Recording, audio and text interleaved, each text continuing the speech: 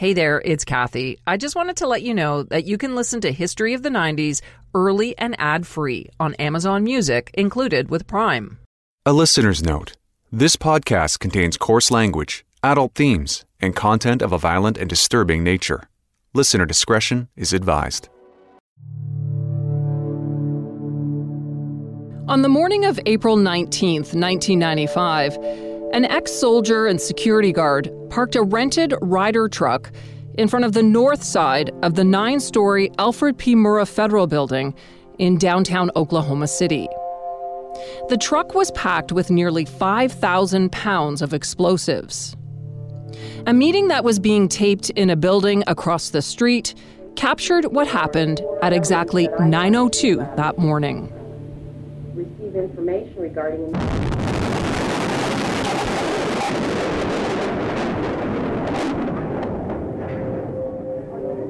Everybody, let's get out of here. Now. 168 people, including 19 children, were killed in the explosion, and 500 more were injured. I'm Kathy Kenzora, and this is the History of the 90s, a podcast about a decade that changed the world. In this episode, we're taking you through the devastating story of the Oklahoma City bombing, with the help of someone who survived the blast, as we try to understand the day that changed the face of terrorism in the United States forever.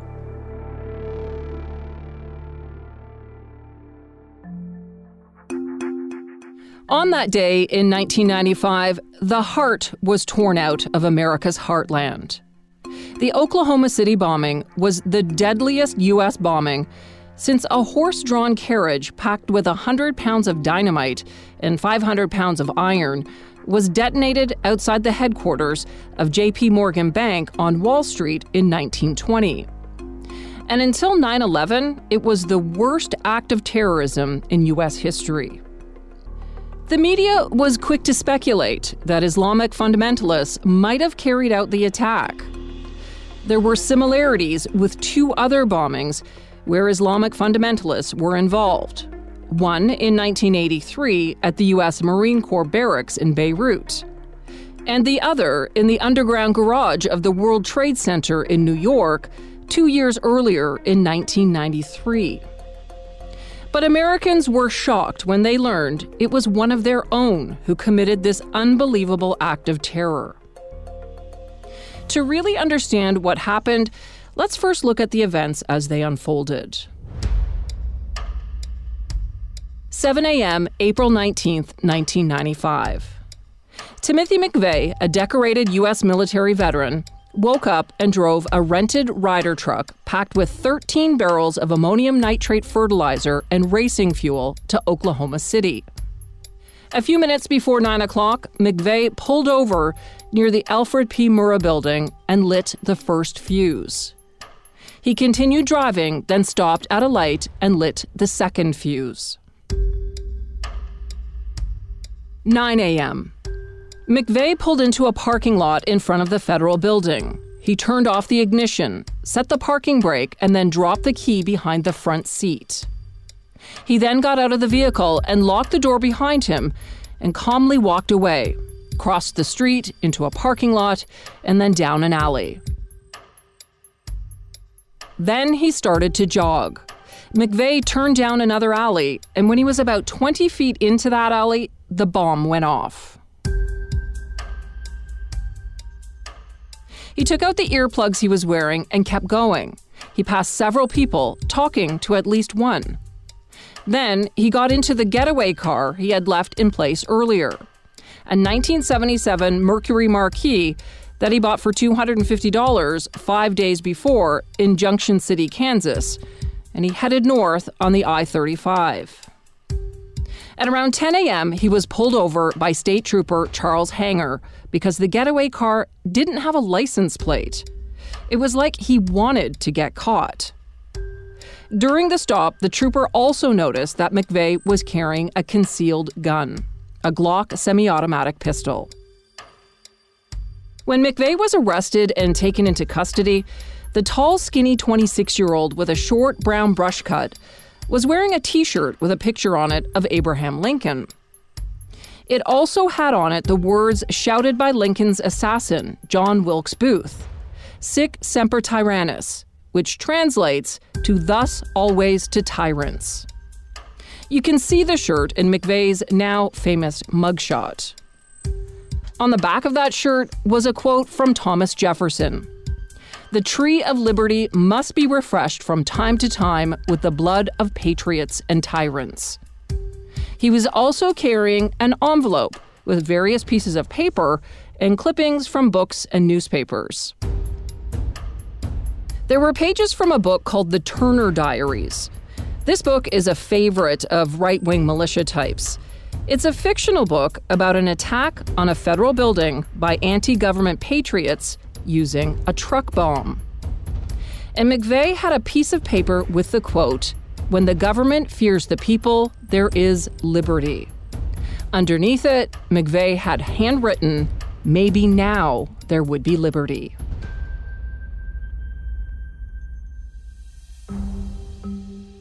Meantime, back in Oklahoma City, the scene immediately after the blast was apocalyptic. The federal building, which took up a full block, was bisected, like the front half of the building had been ripped off as it was blown away by the truck bomb. The complete north side of the building was just gone. Those working in the front offices of the 9-story building tumbled to the street below. The devastation and loss was hard to comprehend. The blast could be felt over 30 miles away, and it blew out the windows in nearly every building within a 5-block radius.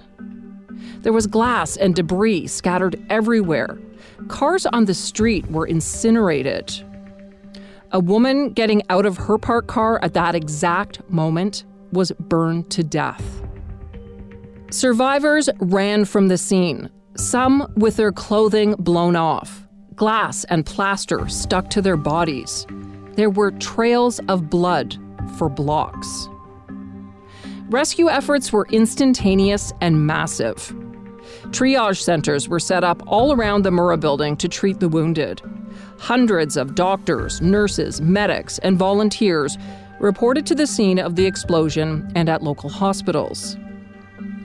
The tragedy affected so many. Rebecca Anderson, a 37-year-old nurse, rushed to the Murrah building to help. She was hit on the head with a piece of falling debris.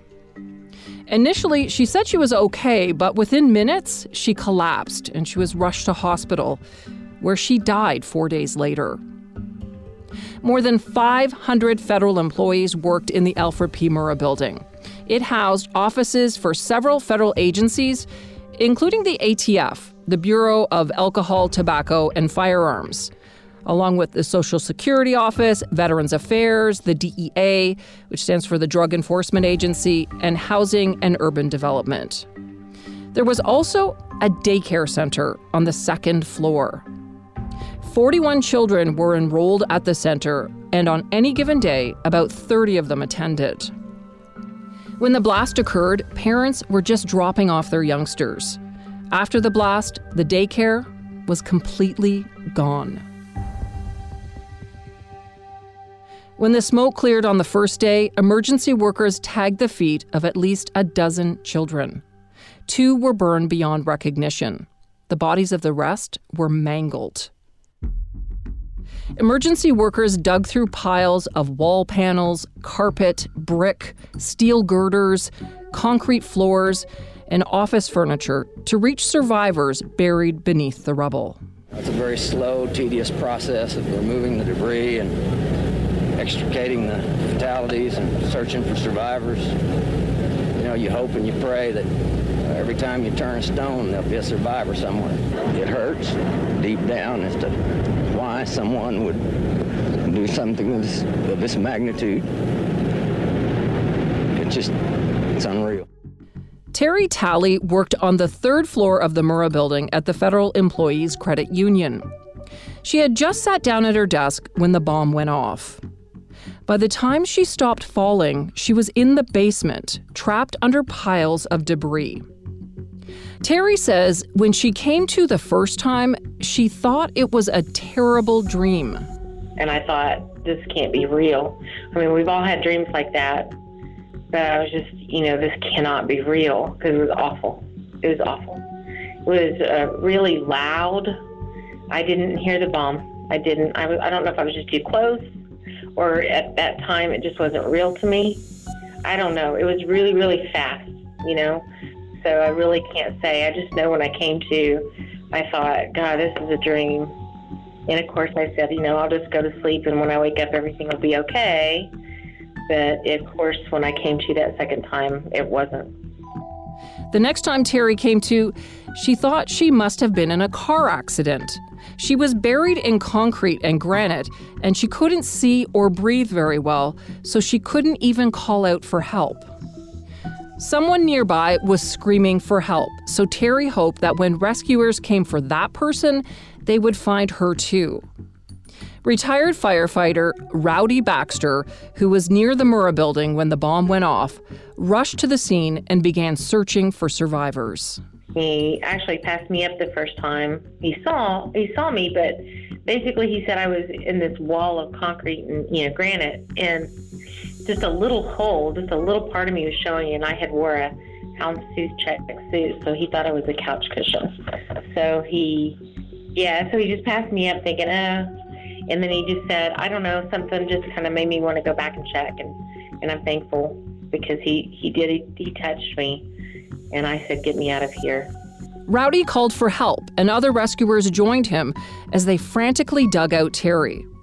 Before they could get her out, all rescue workers were ordered to leave the building because authorities thought they had found another bomb. My guys did not leave, which was awesome.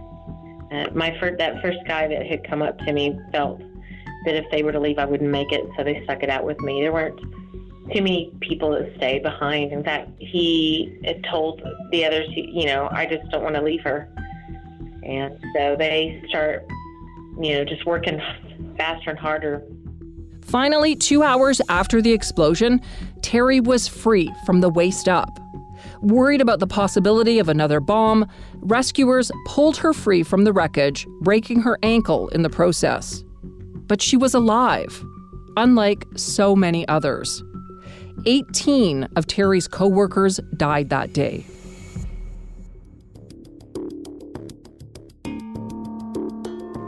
While Terry's dramatic rescue was taking place, others were frantically trying to save 20-year-old Dana Bradley, who just happened to be in the building that day to get a Social Security card for her 4-month-old son. She was pinned beneath a concrete wall in the flooded basement and was buried under so much debris that it took rescuers 90 minutes just to get oxygen and a blanket to her. Eventually, doctors made the decision that the only way to save her was to amputate her right leg below the knee. But she had lost so much blood that doctors were unable to find a vein to give her proper anesthetic. So they gave her an intramuscular painkiller, which is about 50% as effective. Working by the light of a generator, a surgeon and another doctor lying on their stomachs in a couple inches of water took 10 minutes to perform the amputation. They tied off her leg with a nylon cord. Then with a scalpel and eventually a pocket knife, the doctors removed her leg. That pocket knife is still on display at the National Memorial Museum.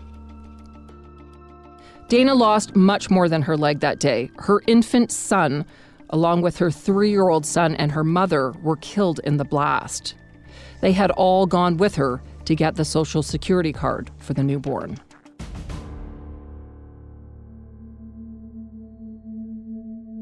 Shortly after the blast, a 25-year-old bank employee in the area started taking photos of the horrific scene. He quickly went to Walmart to have them developed, and the photos he captured caused the 3 clerks at the photo desk to start weeping. You probably remember the images snapped by this amateur photographer, like the one of a police sergeant who pulled a baby out of the rubble, handing her to a firefighter. Or the one of a firefighter carrying the limp body of the blood-soaked baby girl in his arms. Within hours, those photos were transmitted on the Associated Press photo wire, And by the next morning, they were in newspapers around the world. Those images became a grim symbol of the bombing and some of the very first images that the world saw of this horrible event. The baby in the picture was Bailey Ullman. She had turned 1 just the day before on April 18th. She didn't survive. She was pronounced dead at the scene. In the days that followed, the photographer, Charles Porter, said he wished he never took the pictures, and he couldn't even bring himself to pick up his camera again. He was worried that the photo had hurt Bailey's family. But soon, he was introduced to the baby's mother, and she said the photo had actually helped her. Erin Ullman said that she never would have known that her baby was treated so well if those pictures hadn't been taken.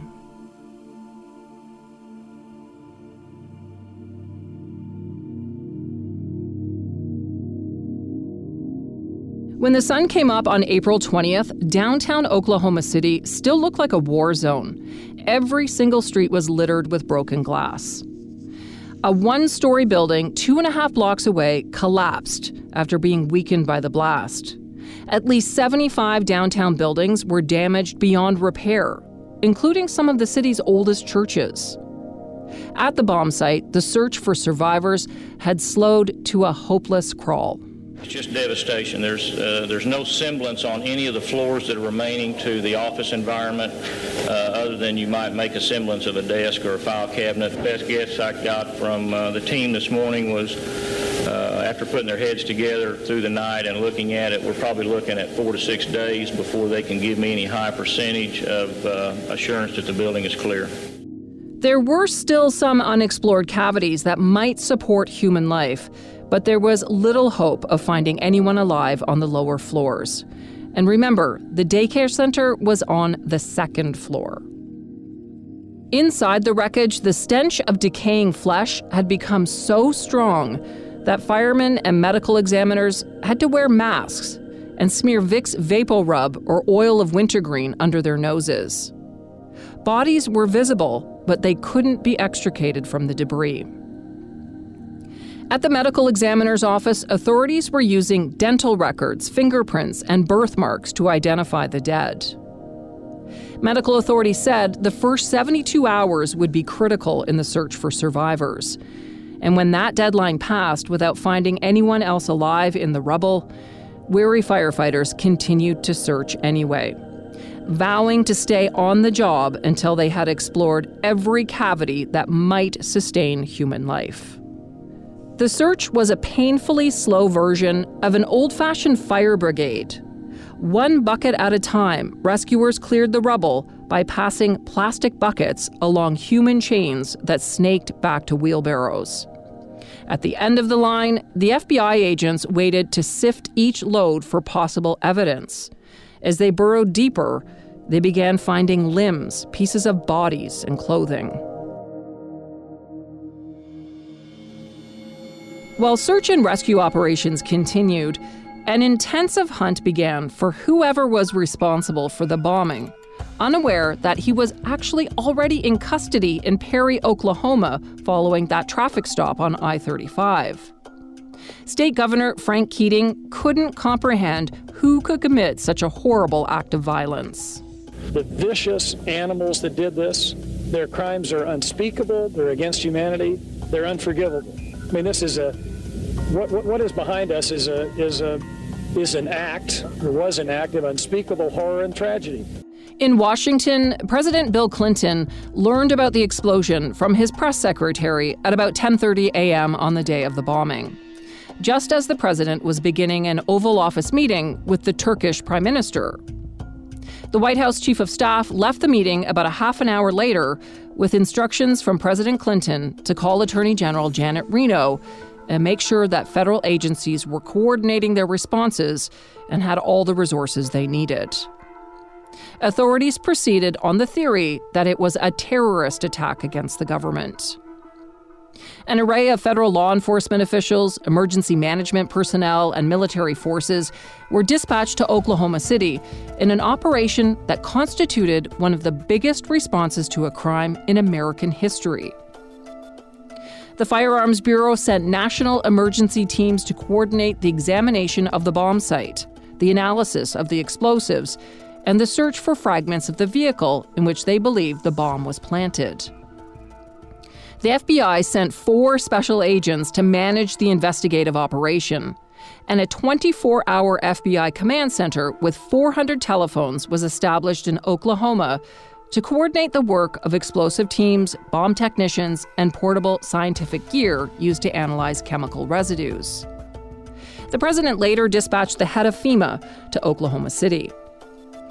On the afternoon of the attack, President Clinton left the Oval Office periodically to watch news reports from the scene on a TV in his secretary's office. He was troubled by what he saw, especially the pictures of children who had been killed. He also discussed the situation with Oklahoma's governor and members of the state's congressional delegation. Later, he wrote out remarks in longhand, then went to the White House briefing room at about 5:15 p.m. to deliver his remarks to the waiting reporters.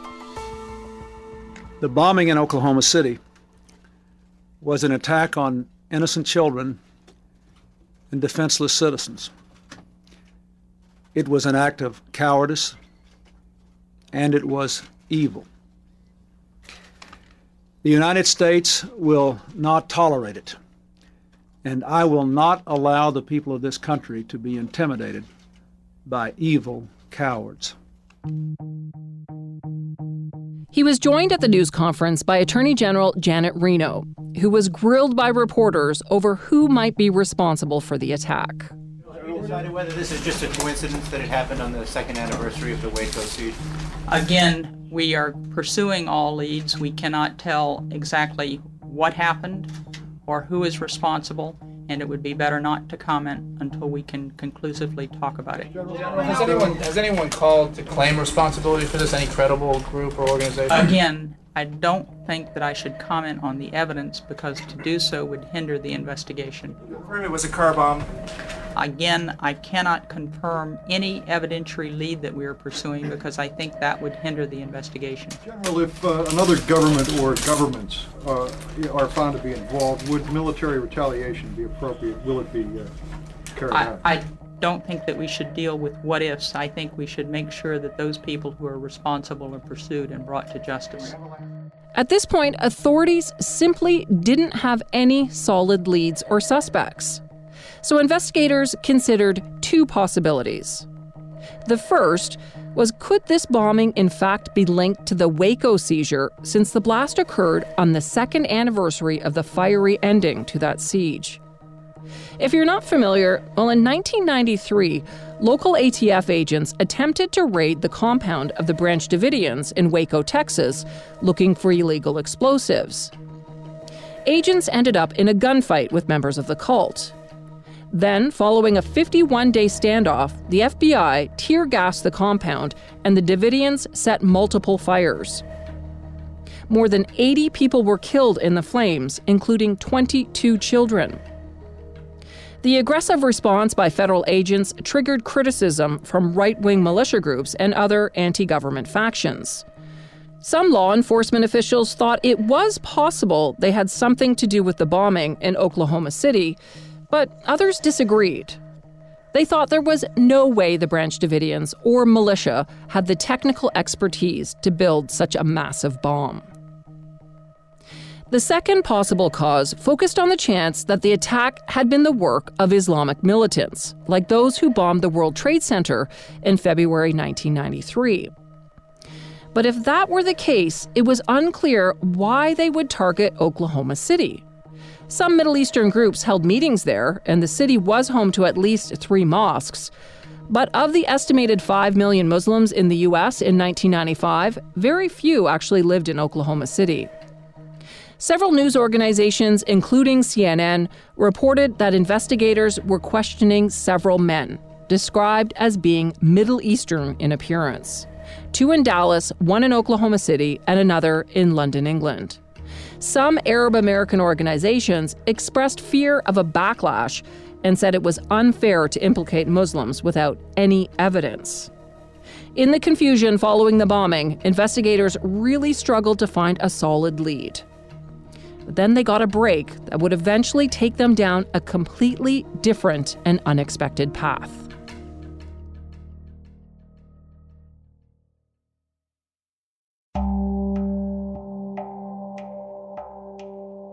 More than a city block away from the federal building, investigators found a rear axle that they believed was part of the truck that carried the bomb. The force of the explosion sent 250 pounds of twisted metal whirling through the air. It landed on the hood of a parked car, narrowly missing 3 people. That axle was stamped with a vehicle identification number, so investigators were able to quickly trace it back to a rider rental agency 245 miles away in Junction City, Kansas. Agents raced to that shop but found the license used to rent the truck was a fake. But the owner of the rider agency was able to provide enough of a description so that composite sketches of 2 suspects were prepared. On April 20th, the sketches of John Doe number 1 and John Doe number 2 were released to the public, and authorities confirmed they did not appear to be Middle Eastern. And the owner of the rider agency said they didn't speak with accents. Attorney General Janet Reno announced a $2 million reward for information leading to arrests in this case. Investigators in Junction City, Kansas interviewed everyone in town, hoping anyone else had also seen the 2 men. They went to the Dreamland Motel and asked if anyone matching the sketches had stayed there. The manager remembered a man who looked like John Doe number 1. They checked the records, and this time, John Doe number 1 had not used an alias. He signed the card, Timothy McVeigh. Meanwhile, McVeigh was still sitting in Noble County Jail in Perry, Oklahoma. And he was just hours away from a scheduled arraignment that could have resulted in his release on $500 bail for the gun and traffic charges. But before that could happen, the FBI traced McVeigh to the jail cell in Perry and contacted authorities with instructions not to release him. Attorney General Janet Reno broke the news to an awaiting nation. Director Free and I have just spoken with the President, and I am pleased to announce that one of the individuals believed to be responsible for Wednesday's terrible attack on the Murrah Federal Building in Oklahoma City has been arrested. Timothy McVeigh, age 27, who we previously called John Doe number 1, the man with the light brown crew cut, was arrested by local authorities on a traffic violation about 60 miles from Oklahoma City on Wednesday morning, about an hour and a half after the explosion occurred. At the time of his arrest, he was in the possession of a firearm. He has been in the local jail since the arrest. He will be taken into custody by the FBI. Searches are being planned and executed at several locations around the country this afternoon. I remind everyone that John Doe number 2 remains at large. He should be considered armed and extremely dangerous. There is a strong likelihood that other persons are involved in this tragedy as well. In the county jail in Perry, Oklahoma, FBI agents arrested McVeigh. He was transported in handcuffs and leg irons from the small jail to a waiting van that took him to a helicopter that would take him back to Oklahoma City for an arraignment. When he emerged from the courthouse in Perry, Oklahoma, it was the first time the world saw the face of the man accused of this horrible act of terrorism. He was dressed in his orange prison jumpsuit and showed no emotion as a crowd of at least 250 people booed and shouted "baby killer" and "bastard" as he was led to a waiting van.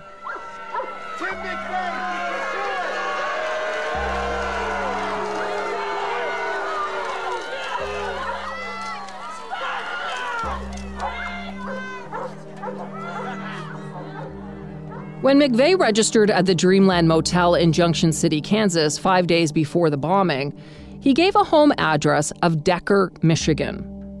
That address led agents to a farm belonging to James Nichols. James had a brother named Terry Nichols, who used to live on the farm as well, but had recently relocated to Kansas. Both James and Terry had links to a paramilitary group called the Michigan Militia. The same day McVeigh was arrested, the Nichols brothers were also taken into custody for questioning and held as material witnesses. Before we continue with the story of the Oklahoma City bombing, let's take a second here to talk about American militias. They're at the center of this story, and these extremist anti-government groups were a growing phenomenon in the U.S. in the 90s. I already mentioned the deadly raid by federal officials in Waco, Texas in 1993, but there was also one in Ruby Ridge, Idaho in 1992. In that case, things went horribly wrong when ATF agents and U.S. Marshals went to arrest right-wing activist Randy Weaver for selling illegal weapons. Weaver's wife and 14-year-old son, along with a U.S. Marshal, were killed during an 11-day standoff at the family's remote cabin. Weaver eventually surrendered, but the actions by agents at Ruby Ridge, along with the deadly siege at Waco, outraged fringe segments of society, which included militia groups. Members of those groups fervently supported gun rights, and many had a burning hatred for the government. They called themselves patriots and were prepared to defend the country against its own leaders. Among their concerns was the belief that the government planned to wage a war against citizens who refused to give up their guns. The Michigan Militia, who the Nichols brothers had been linked to, was one of the most prominent of these groups, and during the 90s reportedly had up to 10,000 members.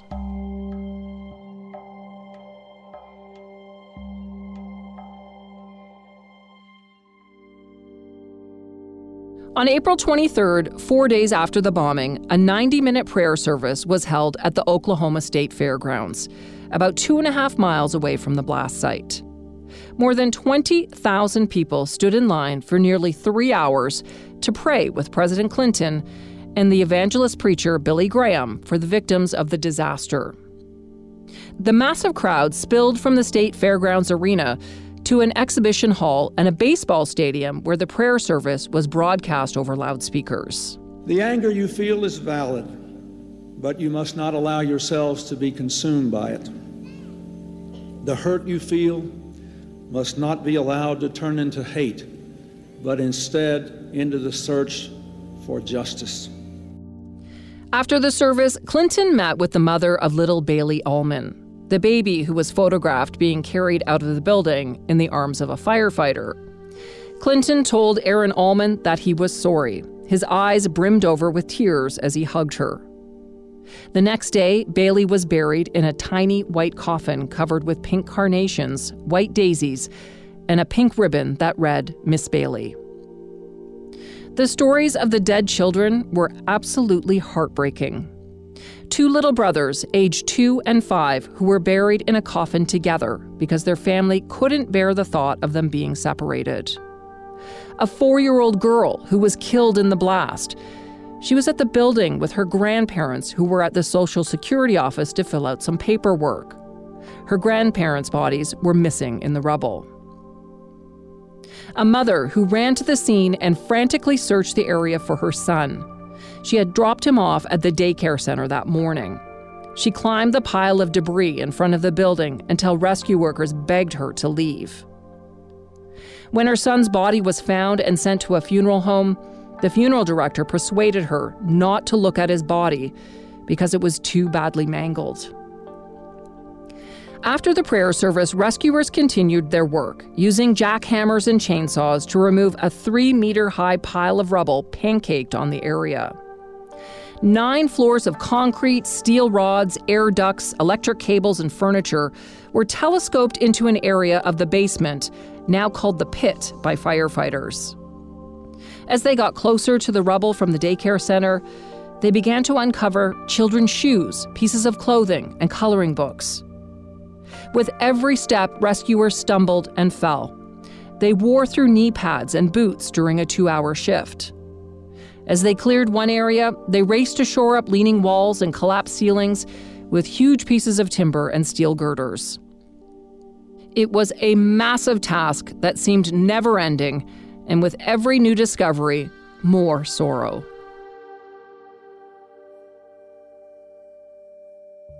On April 25th, 2 days after the prayer service on the Oklahoma State Fairgrounds, investigators charged the two Nichols brothers. 40-year-old Terry Nichols and 41-year-old James Nichols were charged with plotting with McVeigh to make explosive devices in Michigan in 1992 and 1994. But these charges were not related to the Oklahoma City bombing. It was revealed that Terry Nichols and McVeigh were Army buddies, and both had been stationed in the late 80s at Fort Riley, Kansas, which is near Junction City where the Ryder truck was rented. FBI agents confiscated 33 firearms from Terry Nichols' home in Harrington, Kansas. They also found an anti-tank rocket and devices that can be used as blasting mechanisms. The affidavit used to charge James Nichols said that police found 28 bags of fertilizer and a drum of fuel oil on his farm in Decker, Michigan. Similar substances were used to make the Oklahoma City bomb. In the meantime, McVeigh refused to talk with authorities, claiming he was a political prisoner. He refused to disclose anything more than his name, rank, and serial number. Eventually, the world would learn that McVeigh earned the Bronze Star in the Persian Gulf War 4 years prior to the bombing in Oklahoma City. He grew up in upstate New York and after high school joined the Army. He first went to Fort Benning in Georgia, and that's where he met Terry Nichols. They served in Fort Benning in the same platoon before they were both sent to Fort Riley in Kansas. While in the Army, McVeigh started to develop a dislike for the federal government. He didn't want to pay taxes. He didn't want laws that curtailed his right to own guns. He became obsessed with the book The Turner Diaries, which I mentioned earlier. The one that tells the fictional story of a group of well-armed men and women who call themselves the Patriots. They want to overthrow the federal government by use of force and violence. And they do so by making a fertilizer bomb and placing it in the back of a truck that explodes in front of a federal building in downtown Washington, D.C. McVeigh carried the book with him everywhere, and he gave out copies to his friends and family and urged them all to read it.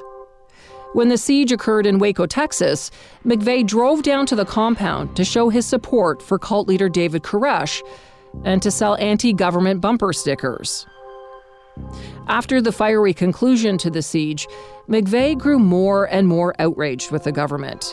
He developed a burning hatred, and he blamed the government for intentionally murdering the Branch Davidians on April 19, 1993. He described the incident as the government's declaration of war against the American people. So McVeigh decided he needed to strike back.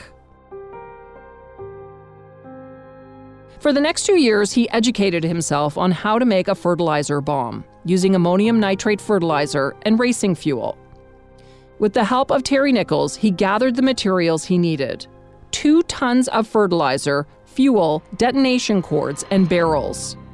They stored the materials in rented storage lockers in Kansas.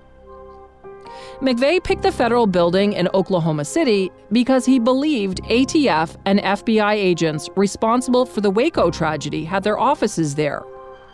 Several of the ATF agents involved in the initial raid at Waco did in fact work in the building, but none of the FBI agents involved in Waco had offices there.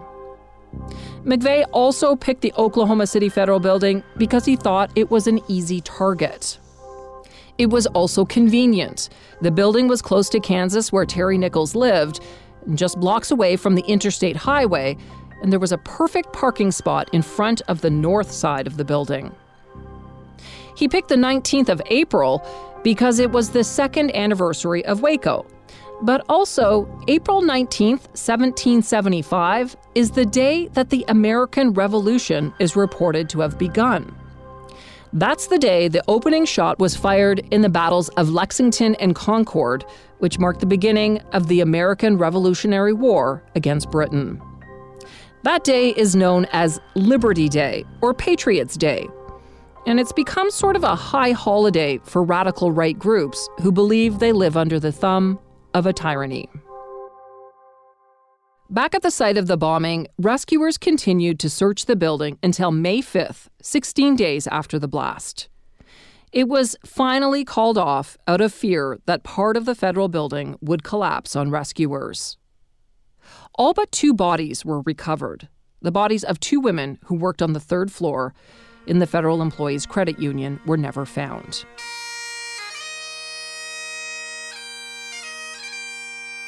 Bagpipes played Amazing Grace as rescue workers held an emotional farewell ceremony at the site to mark the end of the grueling search.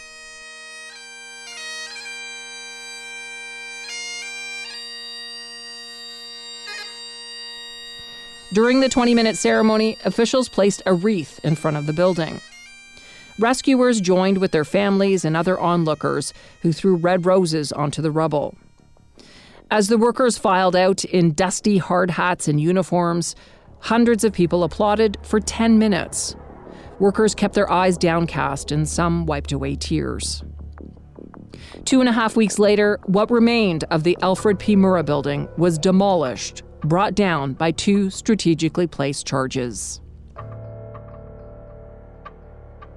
The Oklahoma bombing shook the very foundations of security in America. And things changed after that day. On May 21, 1995, in response to the bombing, U.S. President Bill Clinton permanently closed the White House section of Pennsylvania Avenue to cars and trucks. Previously, 26,000 cars a day passed by the White House. America's Main Street had been open since the beginning of the U.S. Republic, through 4 president assassinations and multiple wars, but not anymore. To improve White House security, 11 steps were taken, including putting in more bulletproof glass in the White House windows, and traffic behind the White House was also blocked off. Meanwhile, the search for John Doe number 2 continued for about 2 months after the bombing. People were scared. What if he was planning a second attack? Many false alarms of someone being questioned or arrested were reported by the media. The FBI received over 14,000 tips. A second, more detailed sketch was released, and some speculated that it might be Terry Nichols' husky 12-year-old son. But then, in mid-June, 2 months after the bombing, the FBI quietly announced that John Doe number 2 had been found, and they concluded he wasn't involved in the Oklahoma City bombing. John Doe number 2 was actually an innocent Army private from the nearby base at Fort Riley who just happened to be at the Ryder truck rental at the same time as McVeigh. But there were other people who would be implicated in the tragedy. During the 2 years that McVeigh planned the bombing, he visited several times with another Army buddy, Michael Fortier, and his wife, Lori. They shared his anti-government ideas, and on more than one occasion, McVeigh described to the Fortiers what he planned to do. They didn't help McVeigh like Terry Nichols did, but they did nothing to stop the attacks or warn authorities. McVeigh also wrote a letter to his sister just before the bombing, warning her that something big was about to happen. She, too, did nothing to intervene. Jennifer McVeigh and Lori Fortier both received immunity in exchange for testifying against McVeigh at his trial. Michael Fortier also testified against McVeigh in a plea agreement. He pleaded guilty to gun charges and received a 12-year jail sentence. Fortier admitted he transported stolen guns with McVeigh that were sold to finance the bombing. Fortier was released from jail in 2006 after serving 10 years. Terry Nichols was eventually charged in connection with the bombing, and in December 1997, following a federal trial, Nichols was found guilty of conspiracy to use a weapon of mass destruction and 8 counts of involuntary manslaughter in the deaths of 8 federal employees. He was sentenced to life in prison with no chance of parole. Nichols was then charged on state charges of murder.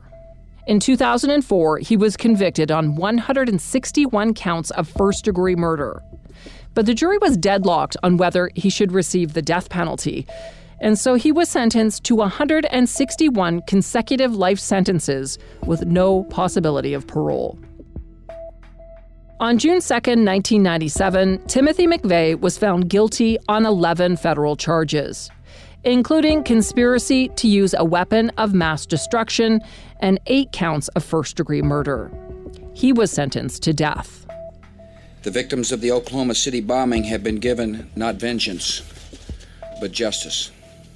And one young man met the fate he chose for himself 6 years ago.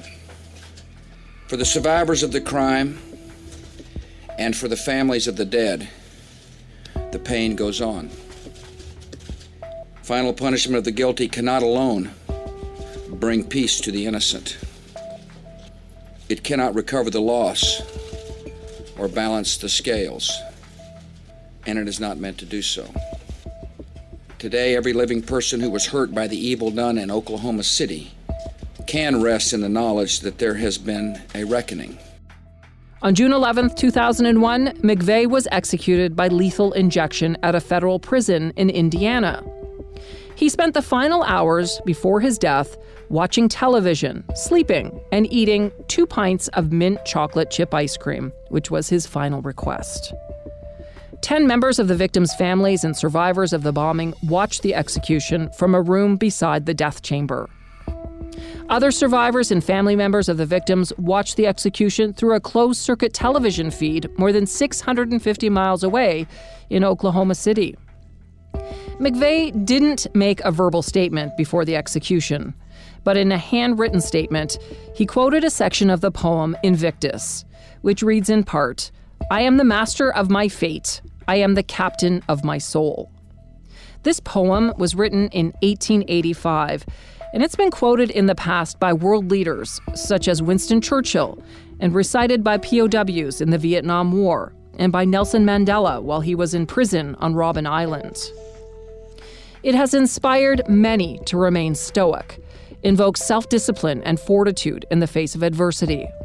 But McVeigh twisted it to mean something much more sinister.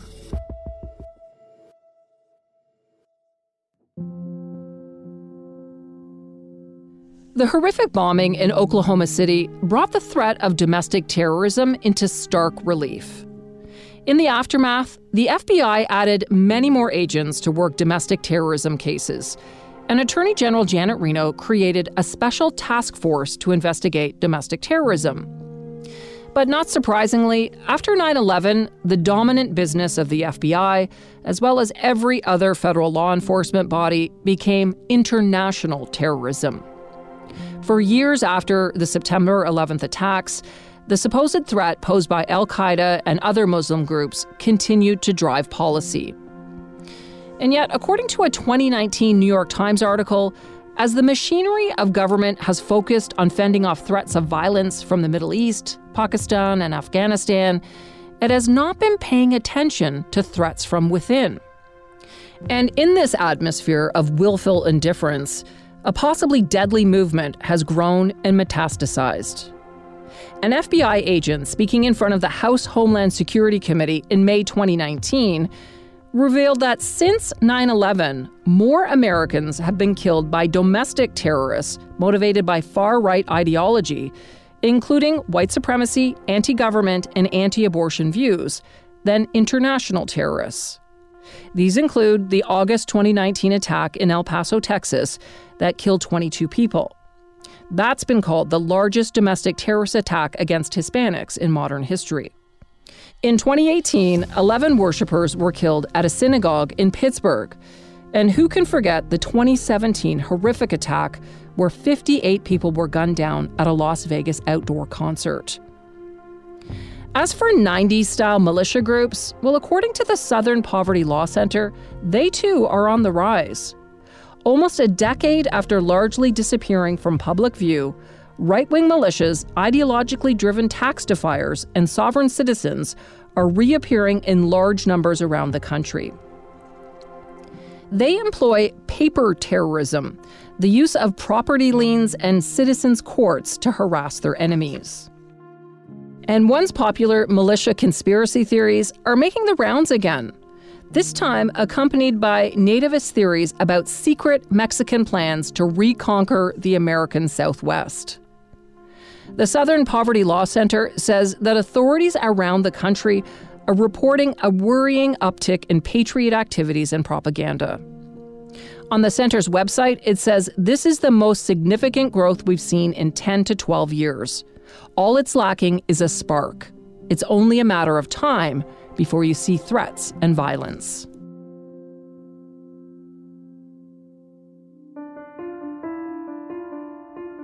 Terry Talley recovered from the physical injury she suffered in the bombing and continues to work for the Federal Employees Credit Union, which is now called Allegiance Credit Union. She worked for many years with a counselor and a psychiatrist to manage symptoms of PTSD. Terry told me she suffers from survivor's guilt, and she doesn't agree with people who say that she's here for a reason. I have a hard time with that because you're telling me that I was left here, but those babies that were on the second floor didn't. They weren't worthy to stay here. I don't think, God picks and chooses when it's your time. I don't know. I don't know what I believe. I don't believe that they saved me over them. After the bombing, Terry and her husband divorced. She says partly because he was one of many people who believed in a conspiracy theory surrounding the bombing. Rumors have persisted that the ATF knew about McVeigh's attack in advance and got all of their agents out of the building but didn't warn anyone else. The ATF has repeatedly denied they had any advance knowledge of the attack, and Terry dismisses the theory as completely unbelievable. As for McVeigh, Terry said during his legal proceedings, she struggled with what could possibly be done to him that would make her feel better. I honestly just had to forgive him. So that's what I did. Now, it wasn't instant, it wasn't automatic.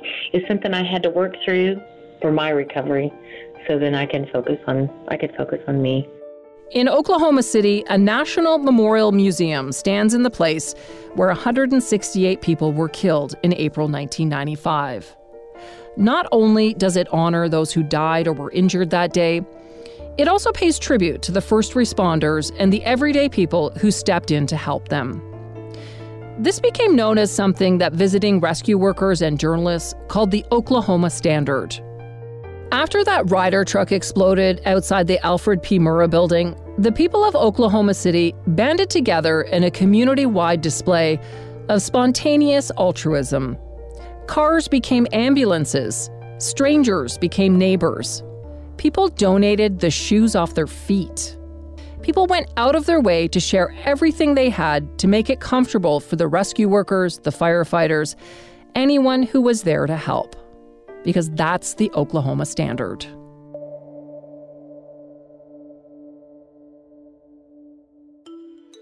Thanks for joining me as we look back at the terrifying events in Oklahoma City.